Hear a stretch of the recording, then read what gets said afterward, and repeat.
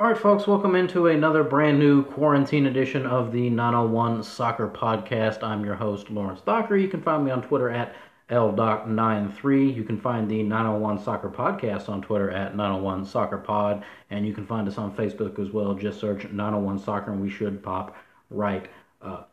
What we got going for you on this edition of the show, we're struggling, we're searching, trying to find content to put out. And the other day, I believe it was the American Outlaws, put out a tweet, hypothetical on where would you like to see, where are your 5 ideal locations for the U.S. men's national team to play their home World Cup qualifiers. So I figured, what the hell, we'll do that. We'll have a discussion about that. That'll be the bulk of the program this time around. There's also a few miscellaneous things I want to touch on. There's some soccer books that I want to throw out there. U.S. Soccer ran a poll on the fan favorite on their favorite kits, and unsurprisingly, the kit that won is the one that they're still selling. I'll talk about that. A lot of folks been asking me about the Development Academy shutdown. I'll give you very briefly my thoughts on that. There was an article in Sports Illustrated about Carl Yastrzemski, former Boston Red Sox player, baseball legend, apparently is the uncle and cousin and godfather of one Greg Berhalter. Tell me which one of those two dudes you think is a legitimate figure in his sport. And then there's a couple of soccer leagues around the globe that are shuttering their doors and shutting it down for the season, so I'll touch on that. And then we'll get into the meat of the episode and talk about the 5 locations that I think U.S. Soccer ought to play their World Cup qualifiers, which means they will play none of them in any of those stadiums because they're a dumbass organization that has no idea what they're doing. But anyway, so before we get into all of that, I want to just take a minute to remind you that we are coming to you from the Fava Firm studio. Fava Firm, if you are having bankruptcy-related issues, with the coronavirus, it ain't playing around. It's affected everybody in some sort of way. If you've been furloughed, if you've lost income, if you've been laid off, if you've experienced a massive increase in medical expenses, maybe you or somebody you know has gotten the coronavirus, God forbid. And if you're running out of options, the folks at Fava Firm can always be of assistance to you. If you're in North Mississippi or West Tennessee, give them a call at 662-536-1116, and they can get you set up with an appointment to discuss your options. Also want to remind everybody that when eventually we get guests on this show, they're going to be brought to you on the Adam Technologies hotline for all of your business telephone needs. Give them a call at 901-251-2326. I don't know how many people are in the need of business phones right now with everybody working from home, but when you go back to work, give the folks at Adam Technologies a call. So real quick rundown on the miscellaneous tab here is one of the things that everybody is struggling with right now is trying to create content, because obviously there's no games, there's no leagues, there's nothing to talk about. So everybody's got their own little listicle, everybody's got this. It's difficult, it's depressing, it's got me feeling kind of down in the blues, down in the dumps I should say. I'm growing depressed. I'm growing very, very, very depressed. There's reports out there that teams are there's a couple of reports so far about leagues being canceled. League One in France and Argentina's league have said they're done for the season. And if that happens in the U.S., if it happens to the USL, I'm a bit sad. Actually, I'm lying. I'm quite devastated. I would be quite devastated if the USL took a page out of Ligue 1 and Argentina Super League's book. I don't know if that's going to happen. But anyway, enough with the doom and gloom and on to interesting things. There was basically a book club meeting at World Soccer Talk earlier in the day today where we just kind of ran down everybody's favorite soccer-themed books. There were a lot of them in there that didn't really strike my fancy. But I'm sure if you go back, they've got it on YouTube and they've got it on their Facebook page as well. So if you wanted to go back and see all the recommendations, I'm sure you could go ahead and check that out. I've got 3 here for you that I'm going to recommend. Two that I've read and one that I haven't, which I'll get to in a second. The first one is called The Mammoth Book of the World Cup, From the Closest Games to the Best Players. It's written by a guy named Nick Holt. This might be the best soccer book I've ever read in my life. Very comprehensive, very thorough, very in-depth. It covers every World Cup from 1930 all the way through 2010. And then it was published during qualification for 2014, so it touches on that a little bit. There is obviously some discussion in here about the Women's World Cup as well. You can learn a lot, especially about some of the World Cups from days of yore, long, long time ago.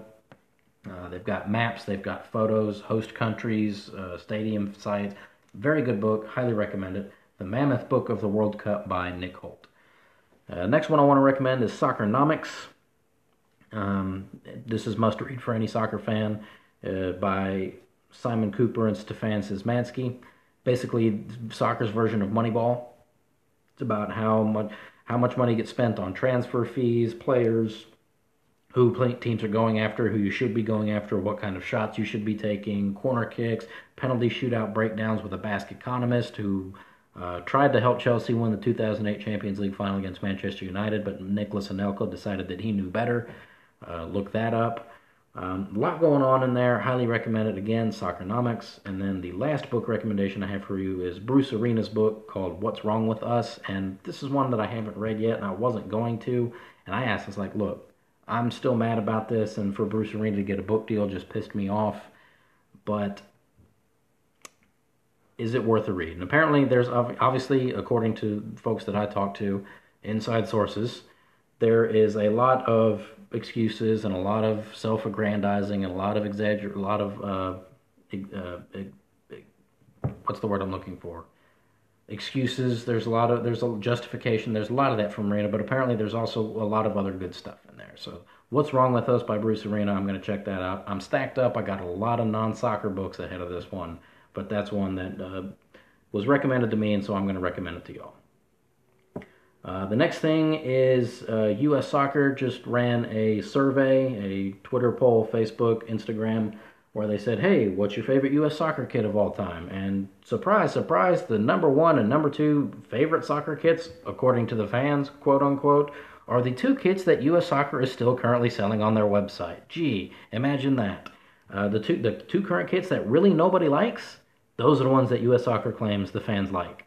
Not the Waldos, which everybody loves, not the Centennials, which everybody loves, not the red 2011 with the blue sash that I like, not the blue 2010 one with the white sash that I like, not the denim ones from 94. No, the ones that they're selling now are the favorites. Go to hell. Speaking of go to hell in U.S. Soccer, they closed the Development Academy down. Everybody's asking me, what do you think about that? Don't really care. That's just whatever. The Development Academy really never produced anybody of note. It saves money. Even though U.S. Soccer is getting a bailout from the federal government, which is hilarious given that they're sitting on $180 million in extra cash, which they've probably thrown away in various lawsuits that they've had to defend, but anyway.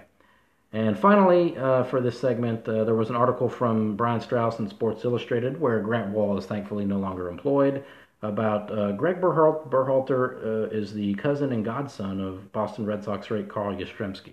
Obviously, you know my disdain for Greg Berhalter, and which is well documented, but I still think this was an article worth checking out, obviously, because we've got nothing better to do during the quarantine. So that's the quick rundown. Now we're into the meat. The real reason we're doing this podcast is because the American Outlaws a couple of weeks ago said, where would you like to see the U.S. men's national team play their 5 home World Cup qualifiers? Obviously, World Cup qualifying is a little bit different this go-round. No one expects to get there. I certainly don't expect to get to Qatar, not with our current state of affairs. But there's also, it used to be the semifinal round where you'd get 3 home games, 3 away games, and then the hex, obviously 5 home games, 5 away games. Not the case anymore. Now, if you're in the top 6, you're just automatically into the hex, and somehow it ties into the Nations League, and then somehow it's wrapped up in the Gold Cup, and I don't understand any of it, because Vic Montaglioni, whatever the hell the head of CONCACAF's name is, the dude from Canada, he's a moron, and everything was working just fine, and all of a sudden we had to make it better. But it hasn't made it better. He's made it more confusing, and nothing makes any sense anymore. But 5 home games, and tried to be reasonable with it, and I've got 5 stadiums, 5 cities, reasons behind it. One thing that this topic made me think of is an article that I wrote for World Soccer Talk back in February about cities where U.S. soccer, the men's national team, needs to start playing more games. I don't know if any of you read it. I made sure to put Memphis on that list. The likelihood of them getting a game here is next to none, but they should play here because they've never played here before, and attendances suck everywhere else anyway, so why the hell not? That article actually got U.S. Soccer all hot and bothered, and from their official communications account, basically they mentioned me by name and called me a liar. So go to hell, U.S. Soccer again. Did actually get a little bit of response on this on Twitter from one Corinne Kennedy of the Commercial Appeal, Memphis 901 FC beat writer. I miss getting to hang out in the press box with her and John Varlas and all of our pals down at the Memphis 901 FC, and hopefully we'll get to be back in there at some point this year. But her response when I said, I put up on Twitter, I mentioned that I was going to do this pod, and I said, where do you want the U.S. to play? And she said Soldier Field, and had the little hearts in your eyes emoji. And Soldier Field is a quality venue. The U.S. Has frequently played there, played well there, drawn well there. The problem is, for World Cup qualifying, you absolutely have to ensure that it's home field advantage. And more often than not, if the U.S. is playing in an NFL stadium against one of the better teams in CONCACAF, they're going to outdraw us in an NFL stadium. That's why we play Mexico and Columbus so often, because it's the only way we can ensure that we get the bulk of the tickets. The last time the U.S. played a game at Soldier Field was the Gold Cup final in 2019 against Mexico, and it was a home game for Mexico. The last time we played a World Cup qualifier there was 2009 against Honduras, and it was a 50-50 split. So I appreciate Corinne's response. I have high regard for Soldier Field, and the fact that Soldier Field is not part of the World Cup bid for 2026 I think is crazy. And FIFA was a little bit asinine. If the reports are to be believed, FIFA wanted Chicago to put a dome on Soldier Field, and they said, nope, we're out, goodbye. Which I can't blame them for, because Soldier Field, part of what it is the fact that it's an outdoor stadium. But anyway, maybe we'll see them playing the Gold Cup there in the future, maybe another Copa America, who knows when, but I don't think Soldier Field is going to work for World Cup qualifying. And also, playing Costa Rica at Red Bull Arena. This is bad. This is very, very bad. Can't do that again. Red Bull Arena, you're out. You're not a World Cup qualifying venue. We might get to play there in the Gold Cup or some high-profile friendly. Not playing Red Bull Arena for World Cup qualifying again, because, again, you run into the same problem. If you're playing in a massive city like New York or L.A., there's large immigrant populations there from all over the globe. So you're not going to get home field advantage playing a CONCACAF team in a World Cup qualifier in New York or L.A. So, now, on to the list of where I think we can get good home field advantage, maximize revenue, all that good stuff. List coming right up. So, the first place, what I'm going to try to do, not necessarily, and again, sometimes these venues are going to depend, this is not set in stone. Obviously, depending on what the schedule is, depending on who we play, when we play which opponent, who the other opponents are going to be. But just in a vacuum, I think these would be the best 5 places to have World Cup qualifiers. The first one on the list, Children's Mercy Park in Kansas City with a capacity of 18,467. So the venue's only been open 9 years now. It hasn't been open a decade yet. It opened up in 2011. Was originally Livestrong Sporting Park, and then it was just Sporting Park after Livestrong I don't remember if Livestrong went belly up or if they were just, with the association with Lance Armstrong and the steroids and the cheating, if they just kind of wanted to go, don't want to necessarily associate with that. Anyway, it's Children's Mercy Park now, and it's one of the best soccer stadiums in the country.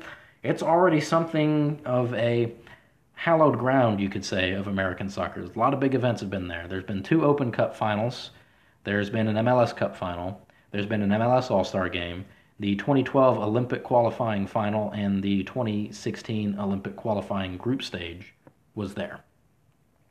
The U.S. men's national team has played there twice in World Cup qualifying. Then in 2012, they beat Guatemala 3-1. And then in 2013, they beat Jamaica 2-0. Graham Zusi got a goal in got the game winner in his home stadium, which was super cool. About 4 days before they went down to Panama, and Zusi saved Mexico's bacon and came back and was San Zusi. So 2-0 in World Cup qualifying there. They've played 3 Gold Cup games there. They beat Guadeloupe at 1-0 in 2011. They drew 1-1 with Panama in 2015. And they beat Panama 1-0 in 2019. They also played a friendly there in 2016 against Bolivia. So the men's national team has played at Children's Mercy Park in Kansas City 6 times.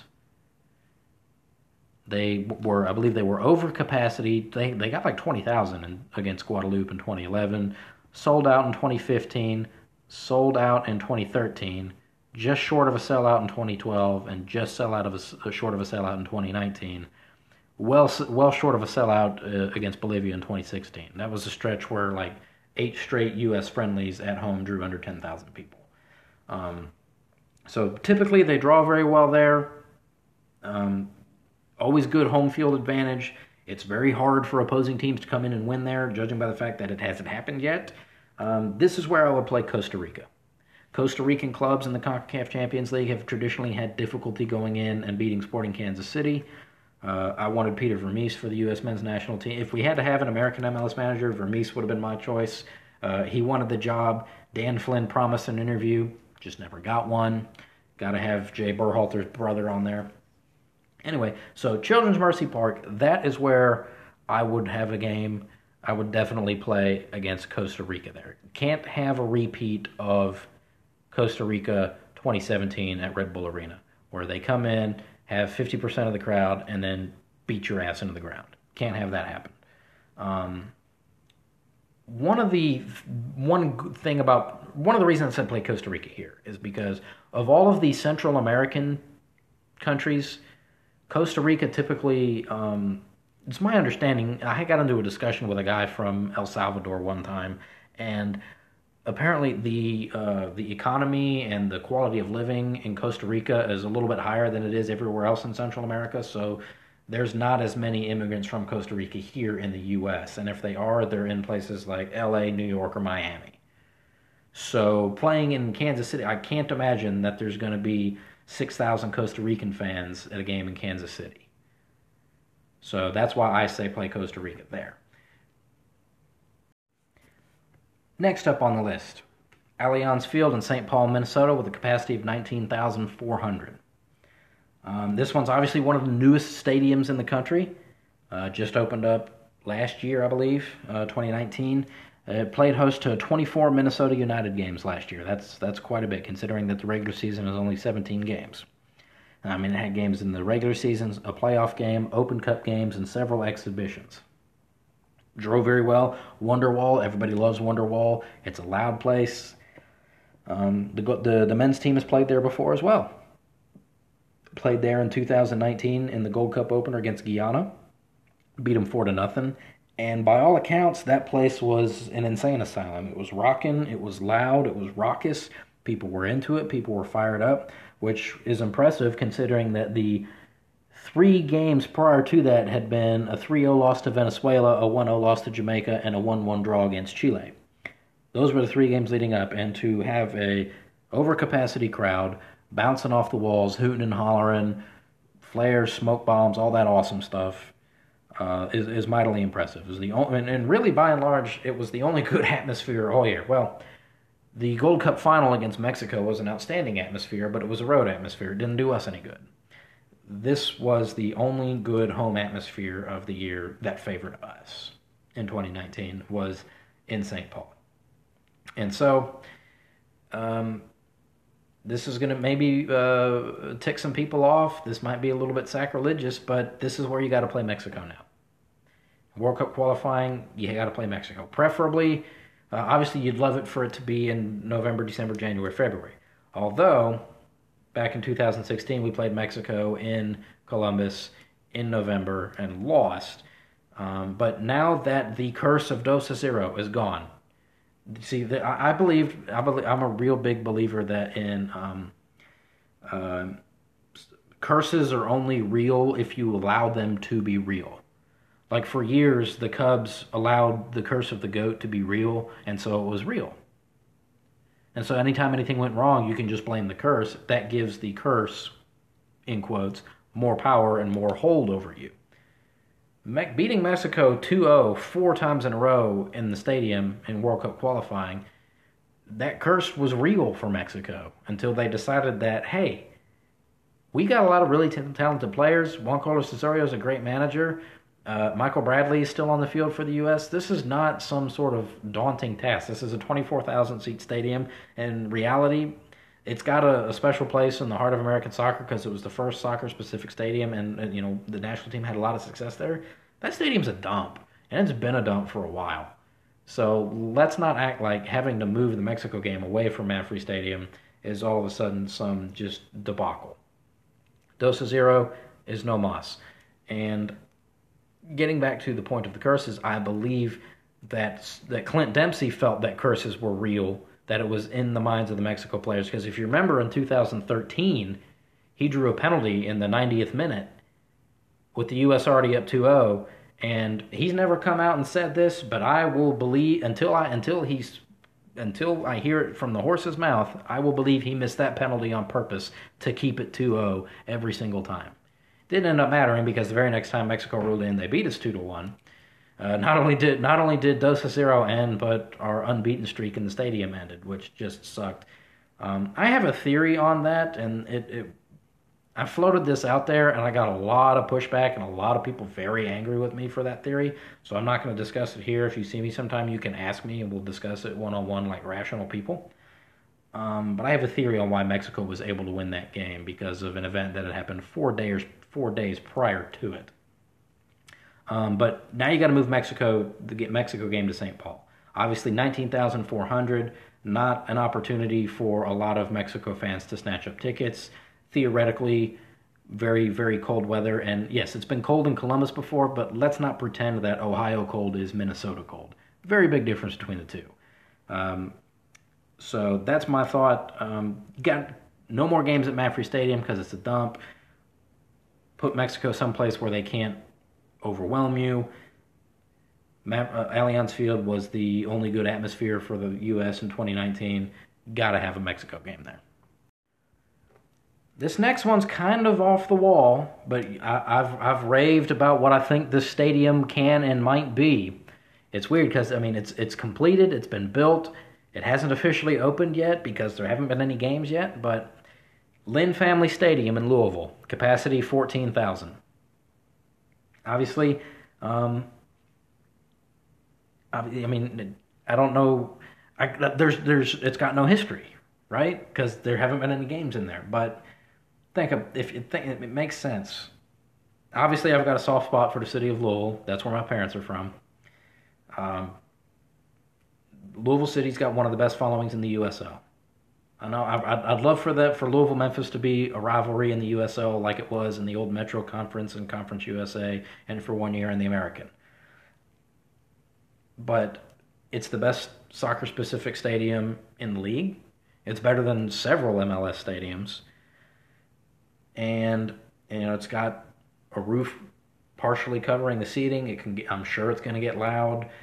Louisville is not a place where there's just thousands and thousands and thousands of fans of Central American teams. So I don't necessarily have an opponent that you should play here. I would say maybe Honduras or El Salvador. Again, and this is all contingent upon who manages to get through. You got to figure Mexico and Costa Rica are locks to get through to the final round of qualifying because they've been locks for like the last 6 rounds of World Cup, 6 qualifying cycles. But as far as Lynn Family Stadium, I would say if you get a Central American team, say Honduras or El Salvador or Guatemala, this would be a good place to play them, Lynn Stadium. Louisville City, like I said, they've been awesome. They've got great support. The NWSL is going to be starting a team there next year, I believe. And so with the NWSL going there, you've got to figure the U.S. women's team is going to make an appearance there very soon, because one thing U.S. Soccer loves to do, since they're so in bed with MLS and the NWSL, well, being in bed with the NSL makes a little bit more sense given that U.S. Soccer is the one who funds the league and pays everybody's salary. But how often do we see it in MLS where somebody opens up a new soccer-specific stadium and then within the year there's a U.S. men's team and a U.S. women's team game being played in that stadium? And I don't have any reason to think that that's not going to happen at Lynn Stadium in Louisville. So if they're going to get the NWSL's coming, more than likely going to get a women's game, might as well put a men's World Cup qualifier there, right, against a Central America. And again, obviously, yes, 14,000, not a lot of people.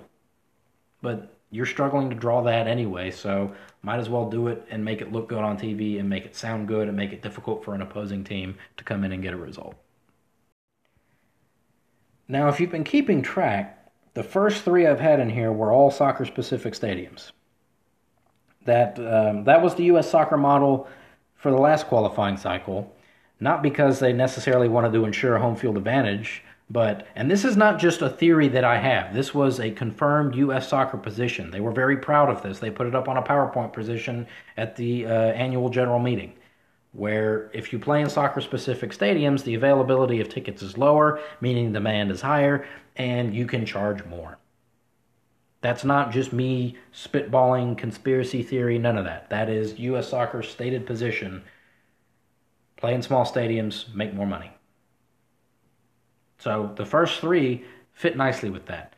Now, wouldn't you think that if you charged the same amount or a little bit less and played in a really big stadium and sold 45,000 tickets, you might make more money that way? I'm not an economics major like Sunil Gulati, but that just seems to be fairly common sense. If you charge $25 a ticket and sell 45,000 of them, you might make a lot of money. So now these next two are going to be big stadiums. And the first one of these two big stadiums I have is Mercedes-Benz Stadium in Atlanta. Capacity for soccer is listed at 42,500, but it's expandable up to 67,000. I'm sure there's a lot of folks listening to this who have been to a game in Atlanta or watched them on TV and know how insane that place can get. It only opened up in September of 2017. That place is already American soccer Valhalla, okay? It's had an MLS All-Star game, an MLS Cup Final, a U.S. Open Cup Final, the Campeones Cup. It's played host to 56 total soccer games. Average attendance through those 56 games, 53,198. All of those are 54 of those are Atlanta United games. One of them was the MLS All-Star game, and then one of them was a Mexico friendly against Venezuela. So that was former Atlanta United manager Tata Martino in Mexico playing against current Atlanta United player Joseph Martinez in Venezuela. And that game drew very well. But you've got to have a U.S. game here. The men's team has played in Atlanta once ever. That was the 2015 Gold Cup semifinal against Jamaica. And technically that game drew 70,000 people, but that's only because it was a doubleheader with the Mexico-Panama game immediately after. And so you tell me which game you think actually drew 70,000 people. So not only does Atlanta draw very well for soccer, 53,198 through 56 games, crowds have hit 70,000 in that stadium 11 times, and they've only been below 40,000 one time. That's wildly impressive. That one time below 40,000 was 35,000. If we got 35,000 people for a World Cup qualifier, that'd be fantastic. I can only think of 2 times that's happened in the last 2 cycles, against Panama in 2013 and against St. Vincent and the Grenadines, oddly enough, in 2015. So, the opponent that you want to play here is Panama. And the reason you want to play Panama here is because they are one of those Central American teams that doesn't have the ability to completely overwhelm a stadium here. There's not you'll see they might have 100 or 200, but it's not going to be Costa Rica with 40,000, with 13,000 at Red Bull Arena. It's not going to be Mexico with 60,000 at Soldier Field. It's not going to be El Salvador with 40,000 in Baltimore. They'll have little knots, but Panama is not going to bring thousands and thousands and thousands of people. But Atlanta has proven they can support soccer, and they'll go to games. So there's no reason, like the reason you want to avoid playing in an NFL stadium is so that you don't lose that home field advantage. But if you play Panama in a place that draws well in soccer, odds are that you're going to have a really, really, really, really awesome home field advantage. And I think that would just be just a massive deal to have a World Cup qualifier in Atlanta. Obviously, you can't have it during football season because that would suck away all of the attention. You got to have it over the summer or in the spring. And obviously, and again, this is all contingent upon being allowed to play soccer again, and it's dependent upon who the opponents are and what the schedule looks like. In a vacuum, the best opponent to play at Mercedes-Benz Stadium in Atlanta is Panama. And last, but certainly not least, and I'm sure in the last segment saying I was going to put two big stadiums on here. This is the big stadium that I don't know why they didn't play any qualifiers here during the last cycle. They should go here at least once every qualifying cycle. They need to play a game at CenturyLink Field in Seattle. Capacity for soccer 69,000. Expandable up to 69,000. No, this is a no-brainer. There's no reason not to play there. None at all. To not play World Cup qualifiers there is incredibly irresponsible. Again, I mean, we played a qualifier there in 2013 against Panama and drew 40,000. And the only reason they couldn't draw more is because there's some goofy-ass city of Seattle, which, by the way, the city of Seattle itself, like architecturally and weather-wise and sporting-wise, it's cool, but like the politics of it and like the grift and corruption, which you get in any big city, but it's like, I mean, that's a lunatic-ass city. And the reason I say that is they have this ordinance, allegedly, according to Sounders fans, that there are not allowed, you cannot, in the downtown area at any given time, you cannot have more than X number of people. And the only reason anybody knows about that apparently is because when we played Panama in 2013 and only drew 40,000, which by itself is wildly impressive, and if we did that on a regular basis, I wouldn't have anything to complain about. But the Mariners were, I guess, right next door playing a home game, and so U.S. Soccer had to limit the number of tickets they could sell to the soccer game because there were however many people at the baseball game, and you apparently in Seattle can't have too many people downtown. So that's kind of lunatic and insane. So if you want to, you got to play in Seattle. I don't care if there's another event going on. I don't care if, whatever. Put a game for qualifying in Seattle. Lunatic City? Sure. Soccer City? Hell yes. There's no reason. Just not putting a game in Seattle for qualifying it's asinine. I mean, Seattle from 2008, even before they were in MLS, all the way basically until Atlanta showed up, Seattle was the standard bearer for American soccer support. It was the flag. You look at Seattle and go, this is what American soccer support can be. It can be 39,000 every single game. It can be multiple crowds of 65,000 plus. It can be, I remember in 2012, they played Chelsea. While Chelsea was the reigning Champions League winners, they drew 55,000. And granted, it's an exhibition, but later that year they played the Portland Timbers, and that was a bad Portland Timbers team because that was before Portland got good. They got like 69,000 people there, and it was an insane asylum. I mean, you had the reigning Champions League winners versus a team from down the road that had been in MLS for 3 years and wasn't particularly good. I guess it was 2012, not 2013. And the atmosphere is wildly different. And then not only was the World Cup qualifying atmosphere against Panama awesome, the Copa America in 2016 against Ecuador drew 47,000 people. And that was another raucous, insane, wild atmosphere. No reason not to put a World Cup qualifier in Seattle. None at all. And as far as an opponent who you might want to play there, nobody specific. I guess your best bet might be to play either Jamaica or Trinidad and Tobago, maybe one of the Caribbean teams, just since that's a long way for them to have to go. Because I remember right before that Panama game in 2013, the U.S. had been down playing in Jamaica when Brad Evans scored the winner, and it was well documented how long of a flight that was from Kingston to Seattle.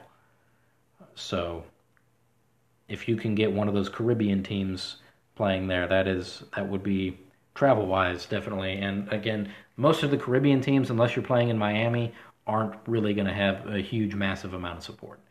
And Seattle, even if there were a lot of other fans, I feel like the soccer fans in Seattle would show out and make it a massive home field advantage for the U.S. anyway.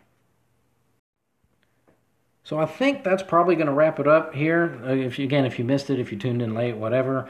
The 5 stadiums I think that the U.S. should play World Cup qualifying games in: Children's Mercy Park in Kansas City against Costa Rica, Allianz Field in St. Paul against Mexico, Lynn Family Stadium in Louisville against some variation of Honduras, El Salvador, Guatemala, Mercedes-Benz Stadium in Atlanta against Panama, and then CenturyLink Field in Seattle against either Jamaica or Trinidad and Tobago or whoever comes out of the Caribbean.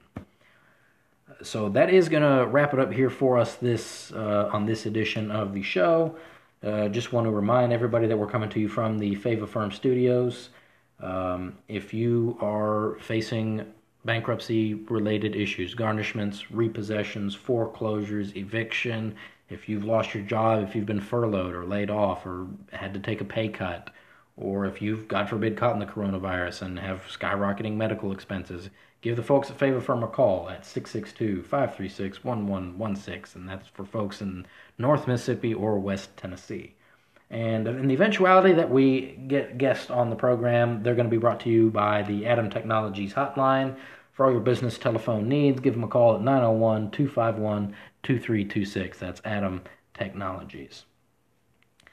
And gonna go ahead and shut it down here for the evening. And once you guys listen to this, let me know. Shoot me a message on Twitter, at 901 Soccer Pod, at LDoc93, Facebook 901 Soccer. What do you guys think? I'm sure this list does not please everybody. I'm sure somebody's mad about one city or another being left off. And yes, if the U.S., say, is playing Mexico and has a home qualifier right before that, you obviously want to play in Denver to get the altitude, preparedness. But like I said, in a vacuum, you give me 5 stadiums. These are my 5. If you have a problem with that, just let me know, and we'll have a knockdown, drag out, wildly entertaining argument on Twitter, and we'll talk to you later.